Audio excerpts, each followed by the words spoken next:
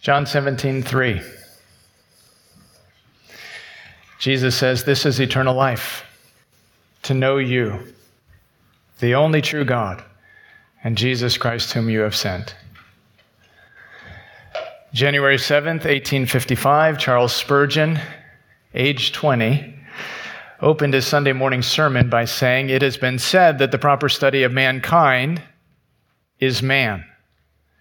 But I believe the proper study of mankind for the Christian is not man, but God. In fact, I would say the highest science, the loftiest speculation, the mightiest philosophy, which can ever engage a person's attention, is the name, the nature, the person, and the work of the great God of the Bible. For there is something exceedingly glorious in the contemplation of God. It is a subject so vast that all our thoughts are lost in its immensity, so deep that our pride is drowned in its infinity, and so great that as we study other subjects, we can feel a sense of self-contentedness and go away thinking, wow, I'm wise. But when it comes to this master science, the study of God, we cannot sound its depths or reach its heights. For no subject will more humble the mind than the thoughts of God, or expand the mind than the thoughts of God. So would you like to lose your sorrows or drown your troubles? Would you like to wash away your cares? Then plunge yourself into the study of God. Be lost in His immensity and be found in His goodness and His grace. And you shall come forth as from a couch of rest, both refreshed and invigorated, for nothing can comfort the soul or calm the heart or cover the shame or speak peace to the trials as a devout study of God. That's all Spurgeon. Age 20. Isn't that incredible? So wonderfully stated. But what does any of that have to do with our passage this morning? Well, we're going to be looking at the calling of a deliverer from Exodus chapters 3 and 4. So God's in the process of raising up, prepping and preparing a man to deliver his people out of the hands of Pharaoh and out of the house of slavery, so a glorious salvation.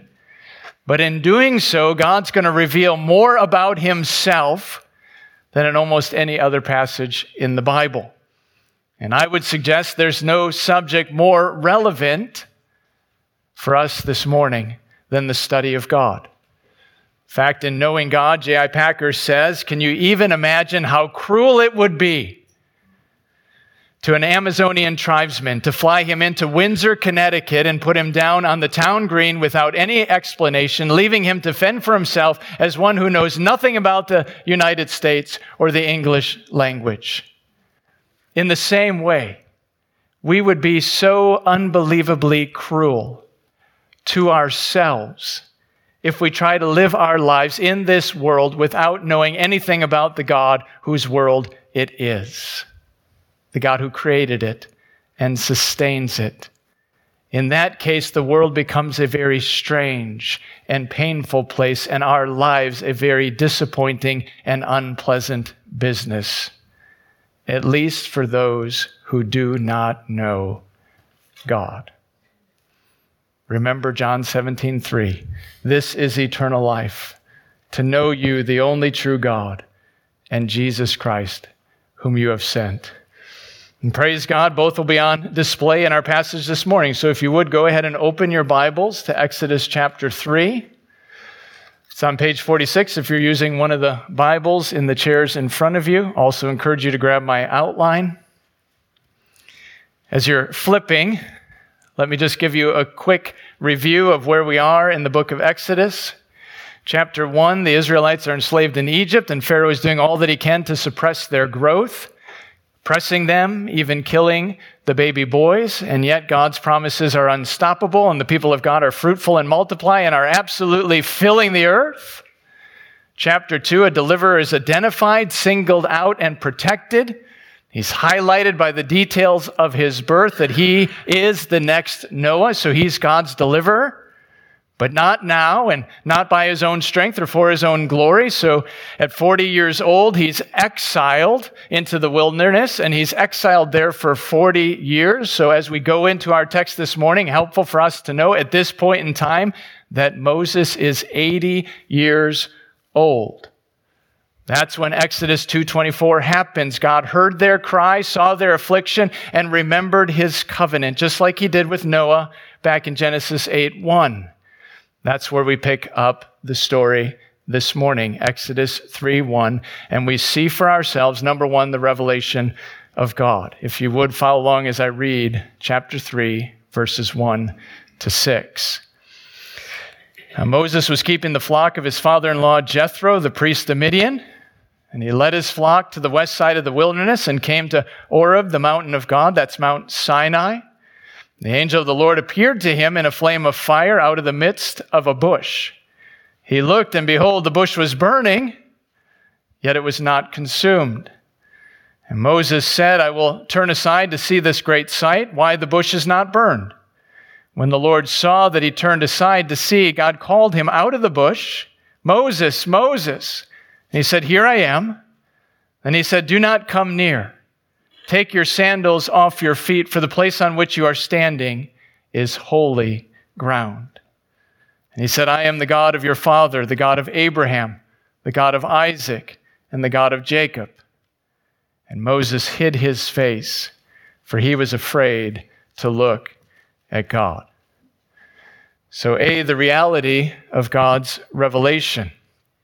Because I want you to be clear here, God is the one who initiates with Moses, right? God is the one who makes himself known. Moses was minding his own business. As I said, at this point, he's 80 years old. He's just shepherding his father-in-law's flock in Midian. He's out in the wilderness. He's tending the sheep. He's doing fine. Verse 2 says, the angel of the Lord appeared to him in a flame of fire out of the midst of a bush. So God initiates. God makes himself known. God is the one who reveals himself. Now just think about that. Because that in and of itself is incredible. Because if God doesn't intervene, if God doesn't insert himself here in history with Moses, not one single Israelite is going to be delivered. Not one single Israelite is going to be saved. And the same was true in your life and in my life. That if God didn't intervene, that if God didn't insert himself, we wouldn't be here this morning. And as I ran my hell-bound race, indifferent to the cost, you looked upon my helpless state and led me to the cross.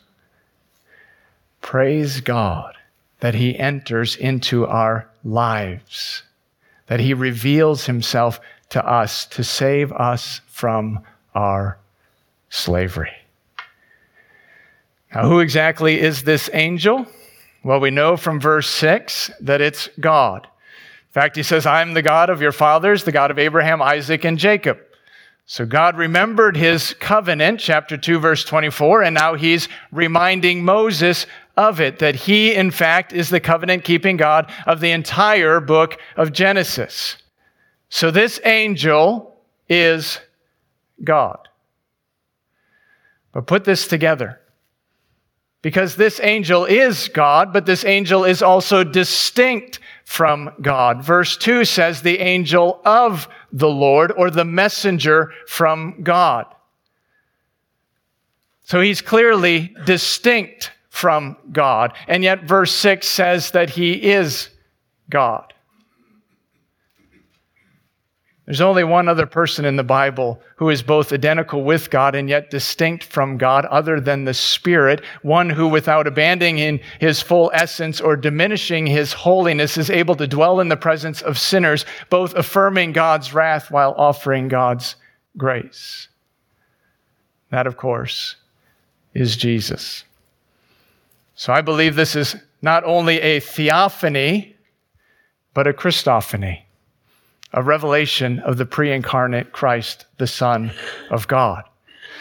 And how exactly does the imagery of fire help us understand who God is? Well, for starters, it makes us immediately think back to Genesis 15, where God appeared to Abraham in a flaming torch and a smoking furnace, and he made his original promise to save a people for himself, even at the expense of his own death, or as we know now, the death of his beloved Son. But he's going to continue to reveal himself through these means. Just think forward in the book of Exodus. How does God lead his people? Exodus 13, by a pillar of cloud by day and a pillar of fire by night. Exodus 14:19 says that's the angel of God. But there's purpose to this symbolism, isn't there? Verse 2 says the bush was burning, yet not consumed. Verse 5, God says, take off your sandals because you're standing on holy ground. So God reveals himself as a God who is self-existent, meaning nobody made him. He was never created. There was never a time when he was not and then came to be. He has always been and he will always be. So he's not dependent on anyone or anything in all of creation for his existence. The bush was burning in and of itself, but not consumed. Which also means that God is unchanging. So he's not in the process of becoming something else. He's not evolving or changing. Instead, God is the same yesterday, today, and forever, which means God is eternal. He's always been, and he will always be. And in addition, God is holy. Holy, holy, holy is the Lord God Almighty, who was and who is to come. Or like we sang this morning, only thou art holy. There is none beside you. Perfect in power, in love, and in unity, purity. Because to be holy is to be set apart. It's to be distinct. It's to be unique. It's to be unlike any other. Only God is holy. Now, isn't it incredible to consider this God as being your God? I mean, imagine the effect it would have on Moses to know, beyond the shadow of a doubt, that the one who is revealing himself and reminding him of his covenant promises is this God, who is his God. And imagine the impact on the enslaved Israelites to know that this God is their God. The one who is self-existent, unchanging, and eternal. And of course, the most important question is this God, your God, this morning? Meaning, do you know this God? The God of the Bible, rather than a God of your own imagination. Because he's not some sort of grandfather figure, or Santa Claus, or a bellboy, or a butler who gives you whatever you want whenever you think you need it. No. This is not a God to be trifled with, to be blown off or ignored. This God is holy, self-existent, unchanging, and eternal. And Moses knows it. That's why verse 6 says, and Moses hid his face, for he was afraid to look at God. Now, don't you see? God's holiness endangers sinners.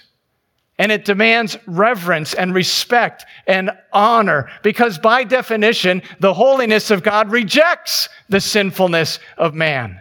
So God's not a person to be trifled with or to be taken lightly or to be blown off. That's why Hebrews 10:31 says it's a terrifying thing to fall into the hands of the living God. Therefore, Hebrews 12:28, let us offer to God acceptable worship with reverence and with awe. Why?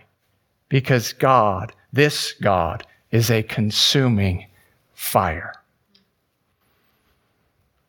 Moses responds rightly to this God. Humble, lowly, reverent, and in worship. But we don't just see here, A, the reality of God's revelation, but also B, the reason for God's revelation. If you would follow along as I read verses 7 to 10. Then the Lord said, I have surely seen the affliction of my people who are in Egypt and have heard their cry because of their taskmasters.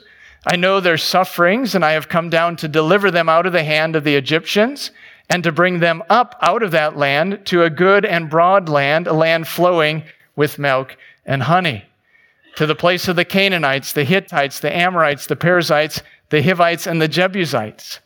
And now behold, the cry of the people of Israel has come to me, and I have also seen the oppression with which the Egyptians oppress them. Notice verse 10, God speaking to Moses. Come, I will send you to Pharaoh, that you may bring my people, the children of Israel, out of Egypt. So God is clearly going to save his people, and he's clearly the initiator. I have seen, I've heard, I've come down, I know, and I will deliver them and bring them out of Egypt. Where does he declare that he's going to take them? He says to the promised land. So God will save his people and take them all the way home to glory. How's he going to do that? Through Moses. Through this single man who left the riches and the wealth of living at the right hand of the most powerful person in all the known world, who was almost killed as a baby by the hands of a wicked ruler, but was divinely protected, sovereignly prepared, and exiled in the wilderness for 40 years so that he might shepherd his people, serve and sacrifice in order to save and deliver them. Who does that sound like to you? Sounds like Jesus to me. But let me just ask, have you ever felt unqualified for a job? Have you ever been asked to do something incredibly difficult, challenging, intimidating, and quite frankly, beyond your abilities, and you know it? You know, I remember holding Gabby in my hands for the very first time, and I specifically remember putting her in the car seat and driving her home. I remember the gravity of that event.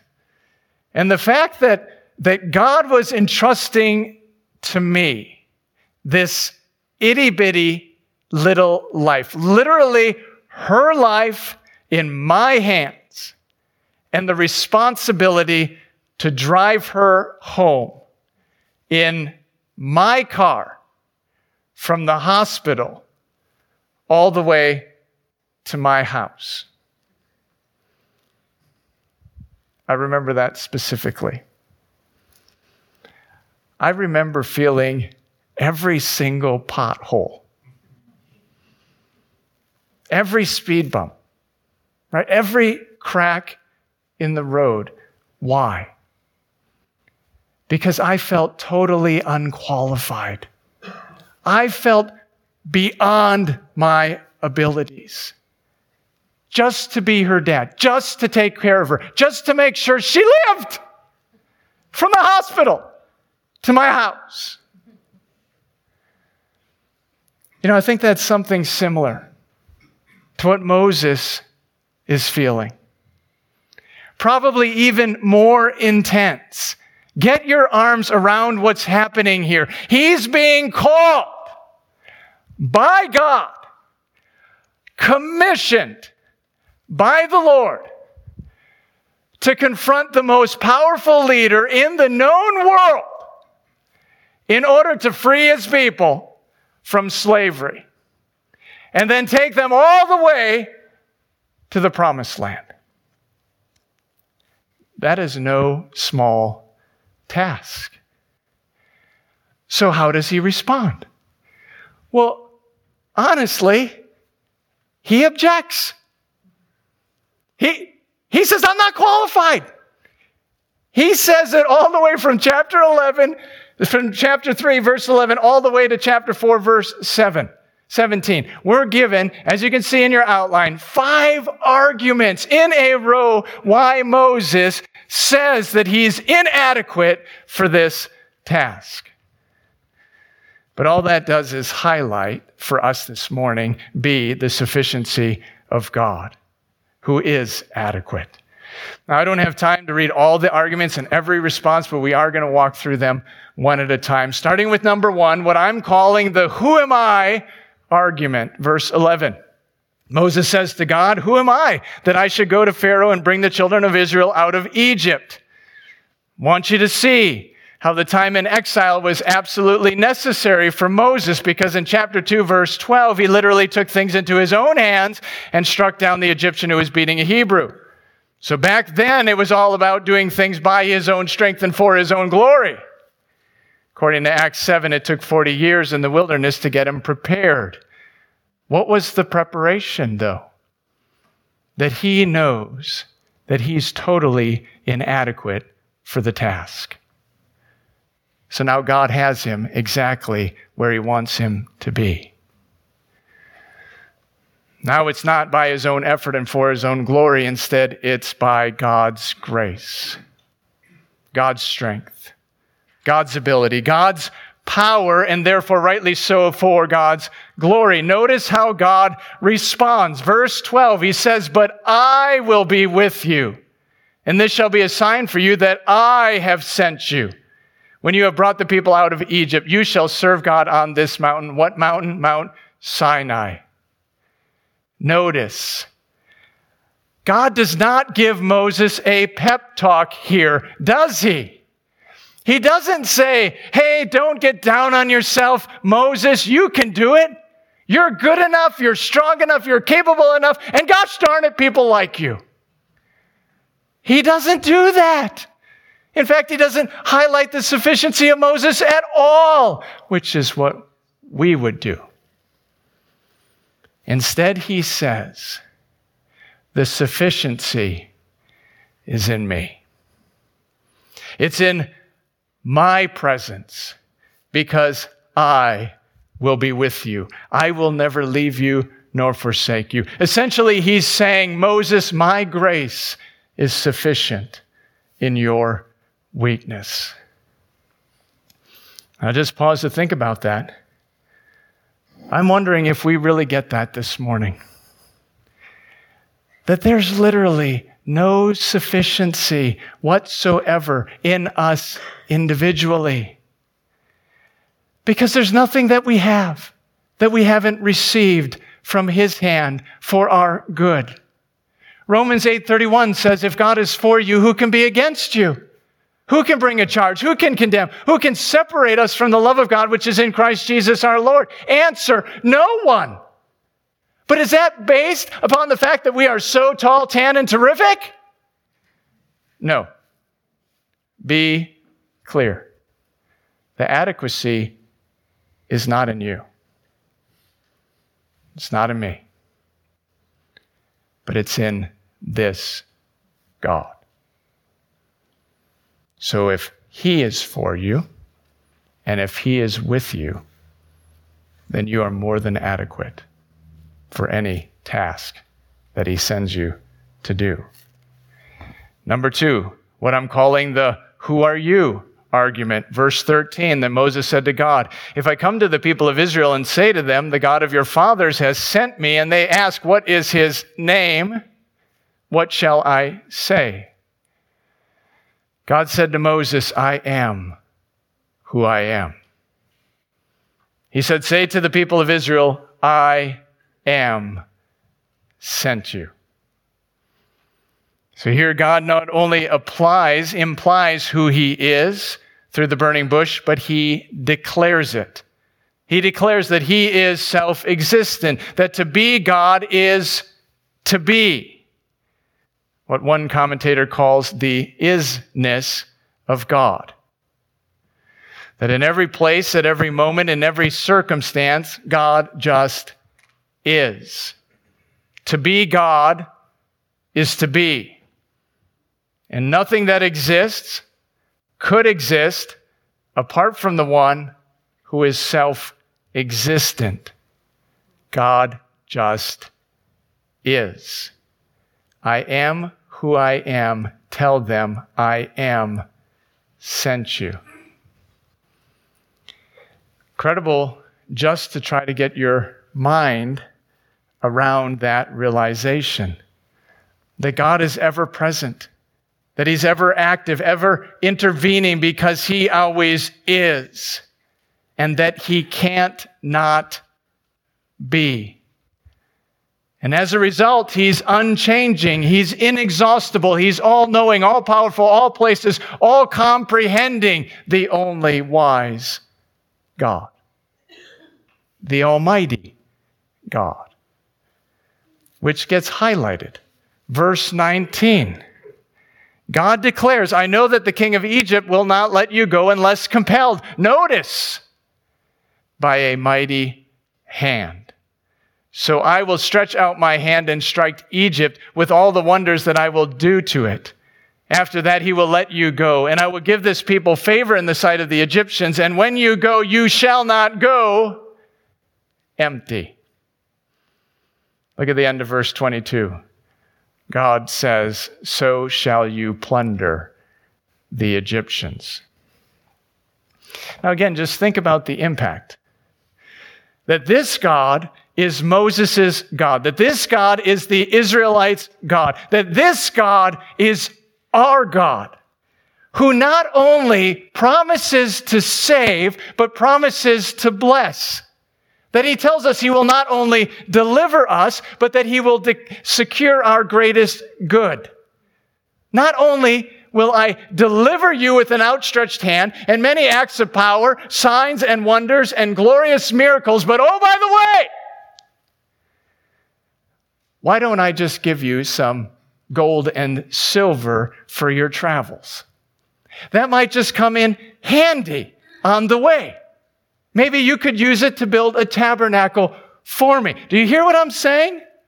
This God is our God, who not only saves us, but he goes above and beyond to bless us with every good thing. This God, their God, our God. And yet, Moses still objects. Isn't that incredible? Number 3, what I'm calling the I have no credibility argument. Verse 1 of chapter 4, Moses says to God, but behold, they will not listen to me or listen to my voice, for they will say, the Lord did not appear to you. So essentially, what makes you think they're going to respond to me? I've been gone 40 years. Now suddenly, I'm going to show up and say, God sent me to free you from your slavery? Come on, Lord. They're going to look at me and think I'm a few sandwiches short of a picnic basket. That's what's going to happen. I've got no credibility for this.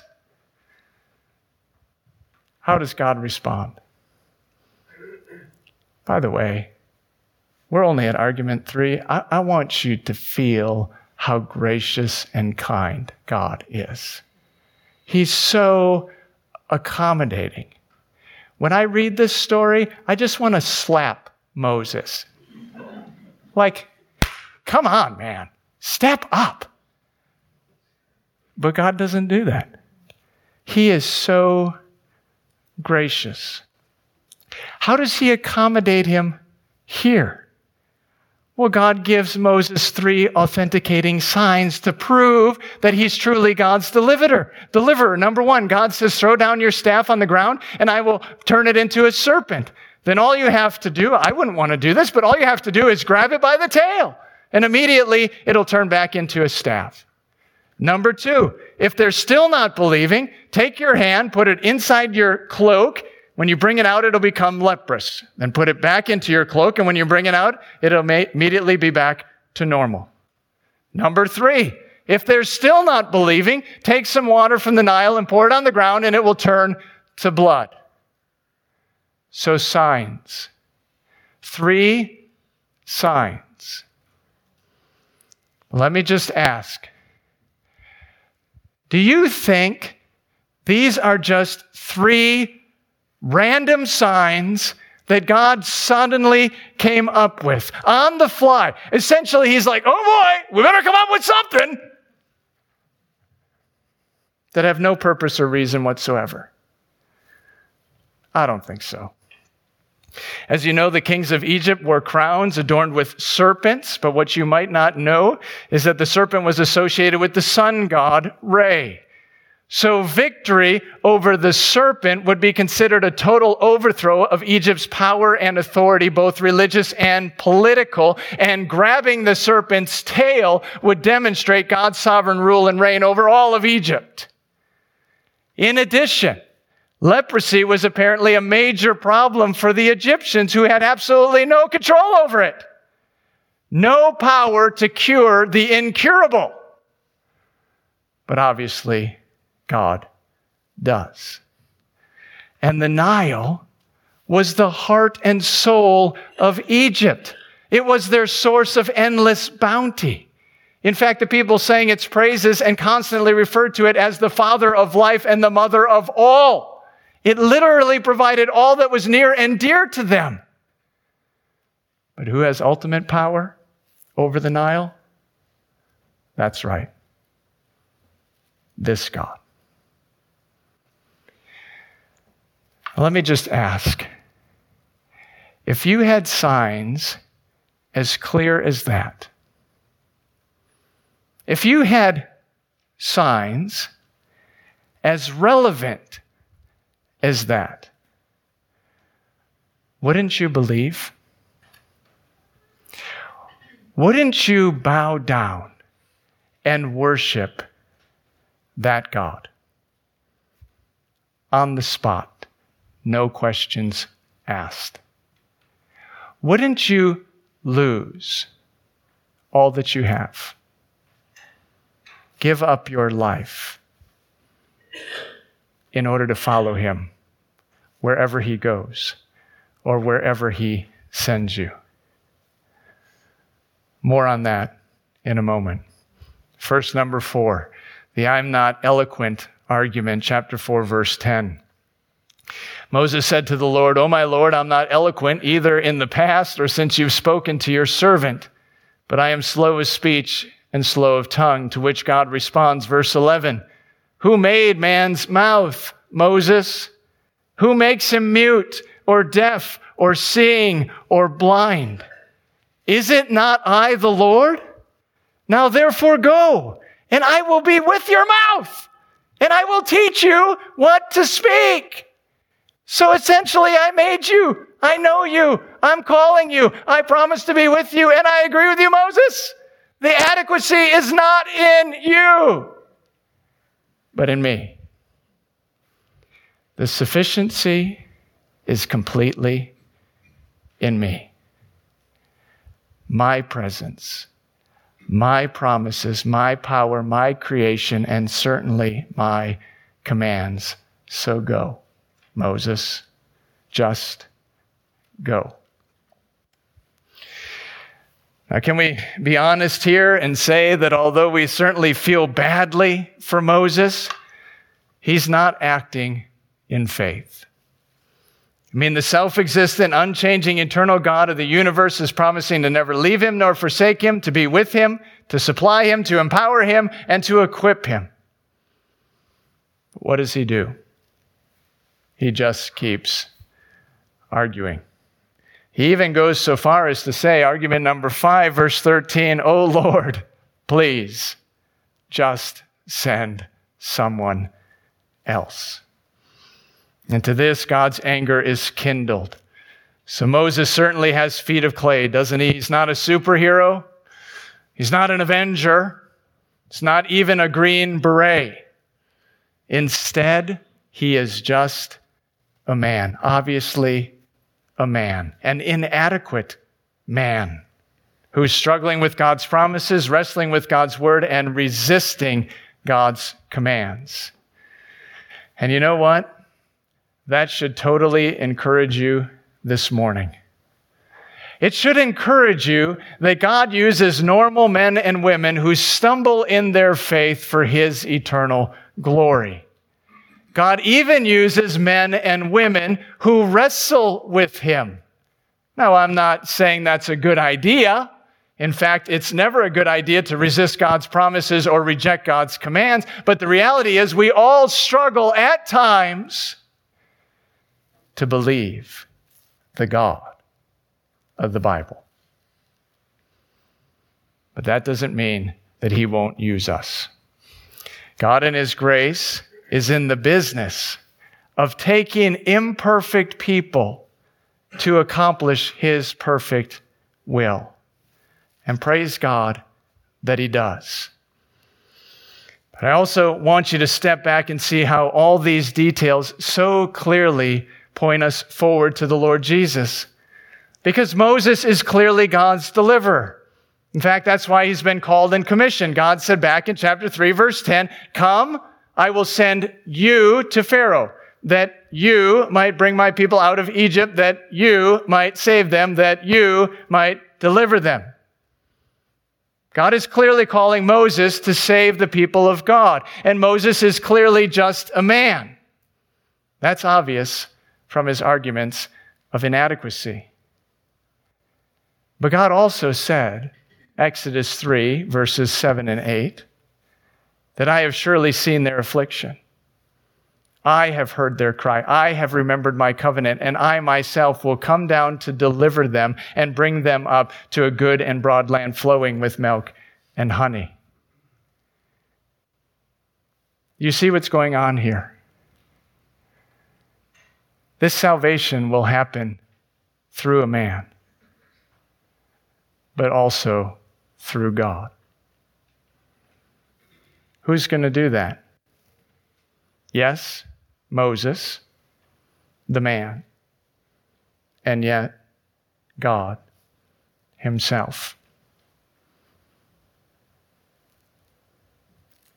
So as we look forward, who exactly are we looking for as a Savior?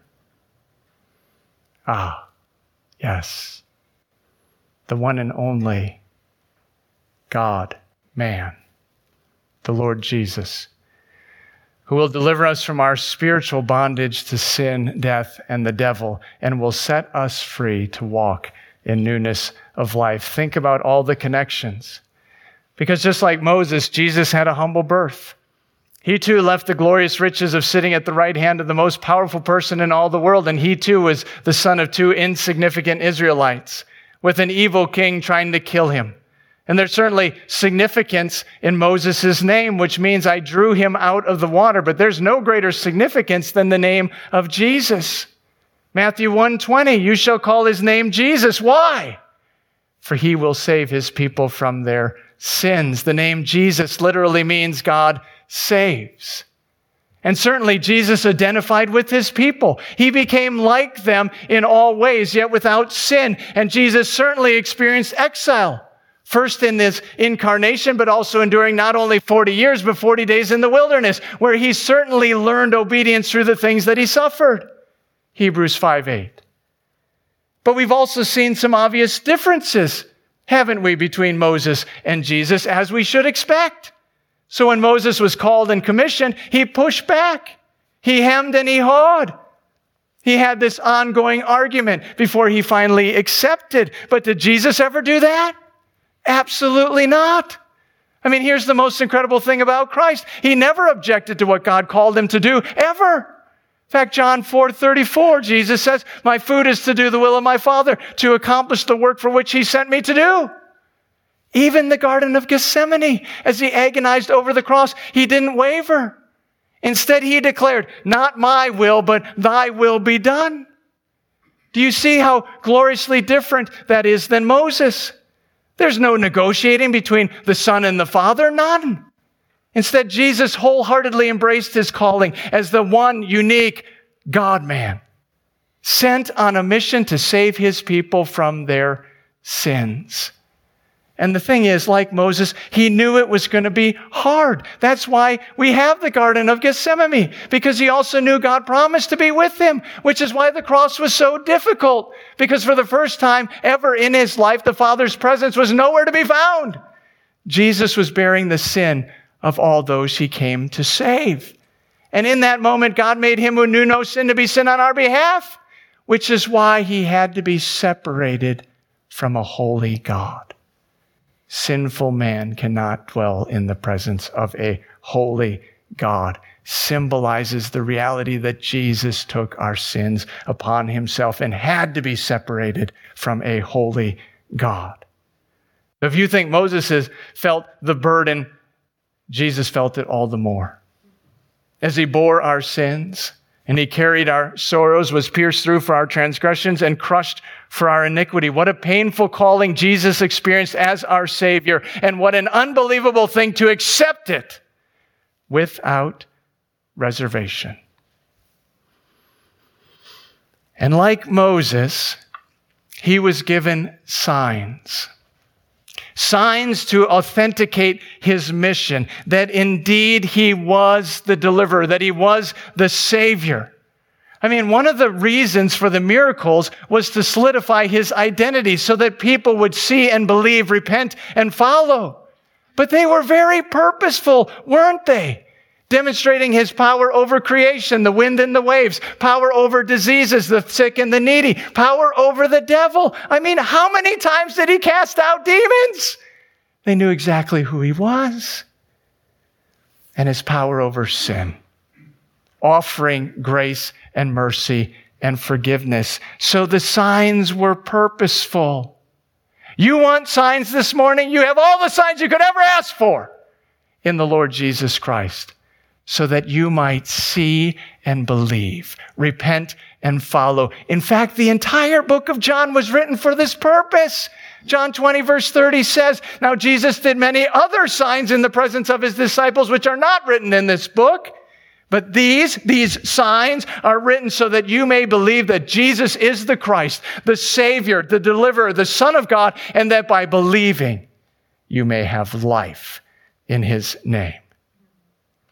Let me just ask you, is there a greater sign than his resurrection from the dead? What signs do you need this morning to believe in the Lord Jesus Christ?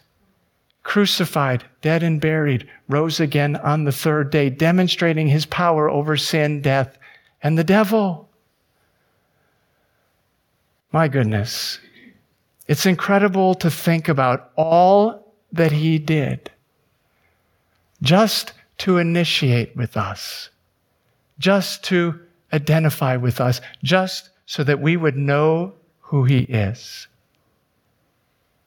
so that we might believe, that we might follow him wherever he sends us. Where does that leave us this morning? Well, it leaves us with the need to respond. We've seen, number one, the revelation of God. We've seen, number two, the sufficiency of God. Now we're going to look at number three, the responses to God. And we're going to grab them right out of the text. So we'll walk through three different responses that are happening right here in our text, and we'll use them by way of application. Starting with A, the rejection of God. So Moses finally embraces God's call on his life. He goes back to his father-in-law, Jethro, asks for permission to head to Egypt, which is granted. But on the way, God appears to him, speaks to him again. If you look at Exodus 4, verses 21 to 23, And the Lord said to Moses, when you go back to Egypt, see that you do for Pharaoh all the miracles that I have put in your power. But notice, I will harden his heart.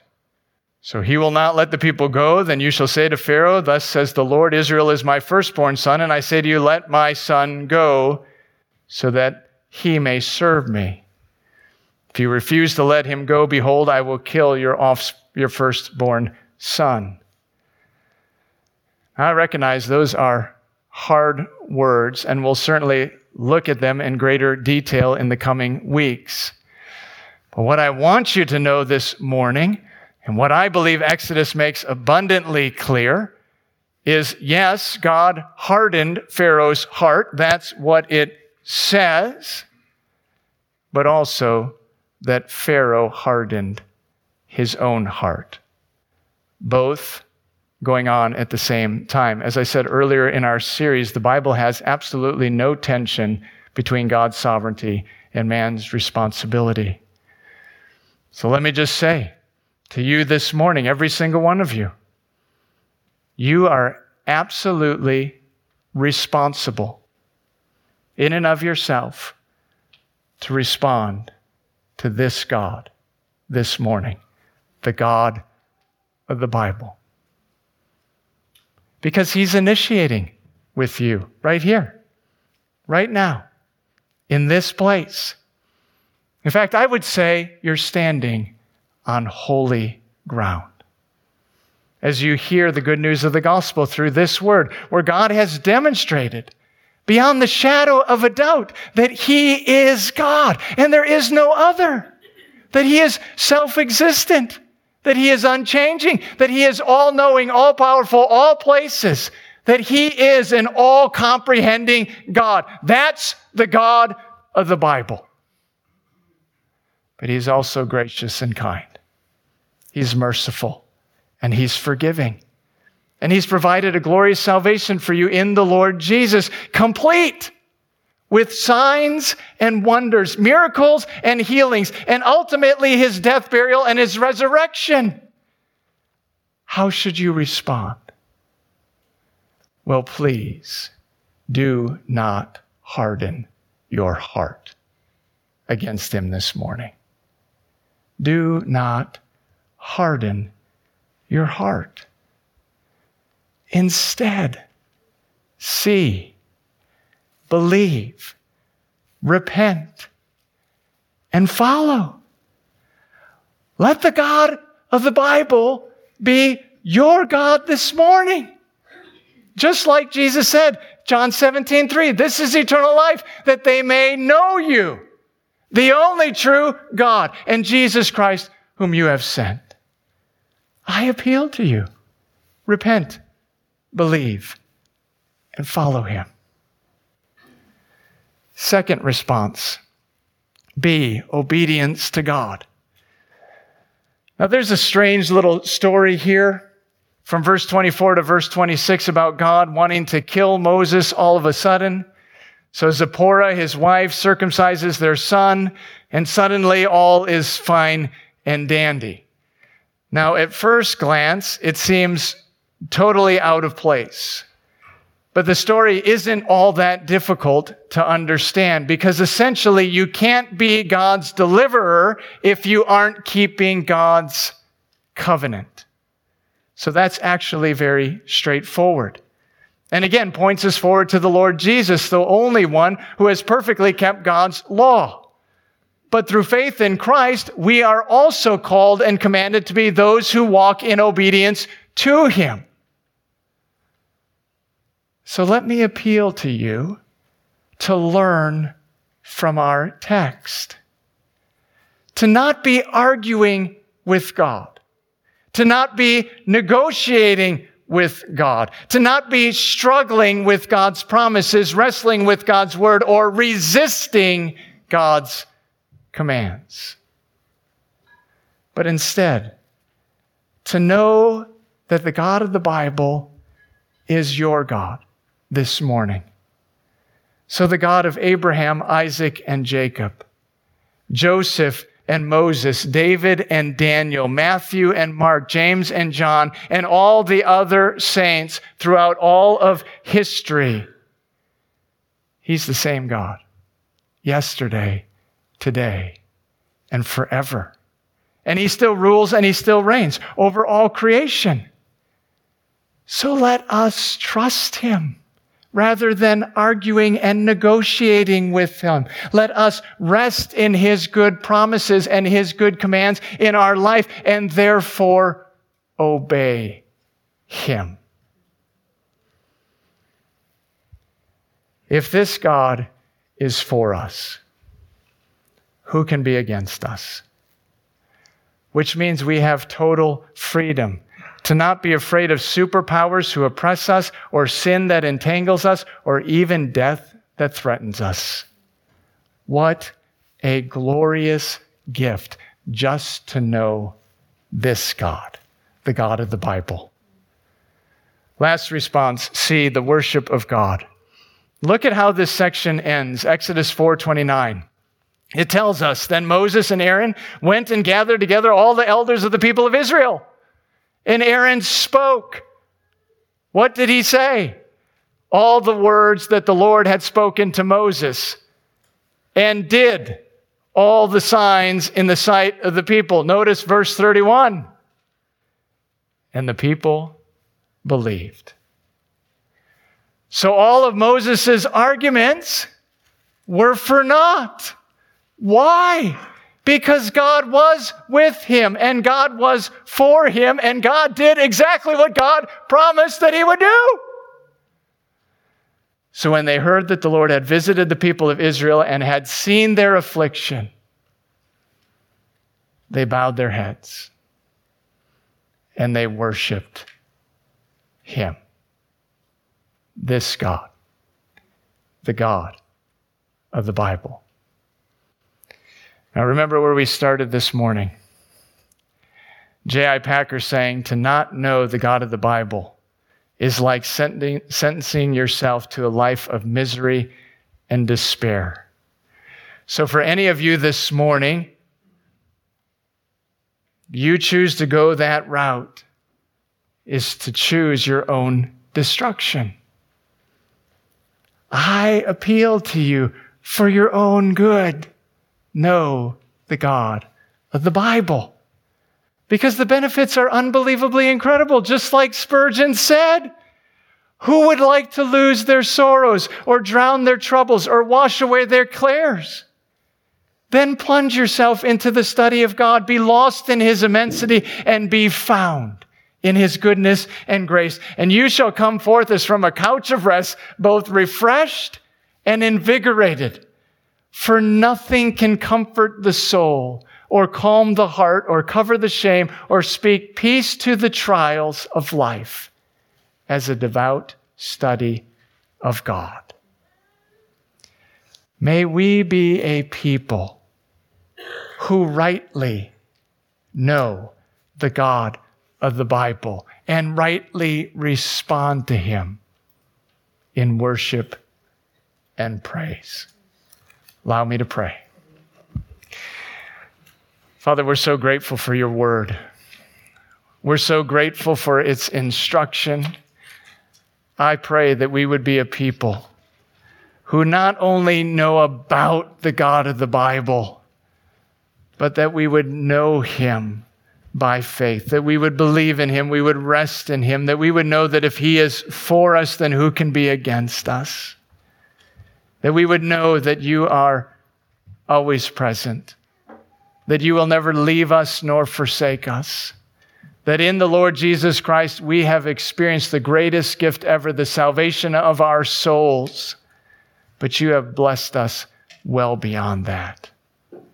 So may we be a people who obey you, believe in you, and follow wherever you send us. And in all that we do, may we worship your holy name. We pray all these things in Jesus' precious name. Amen.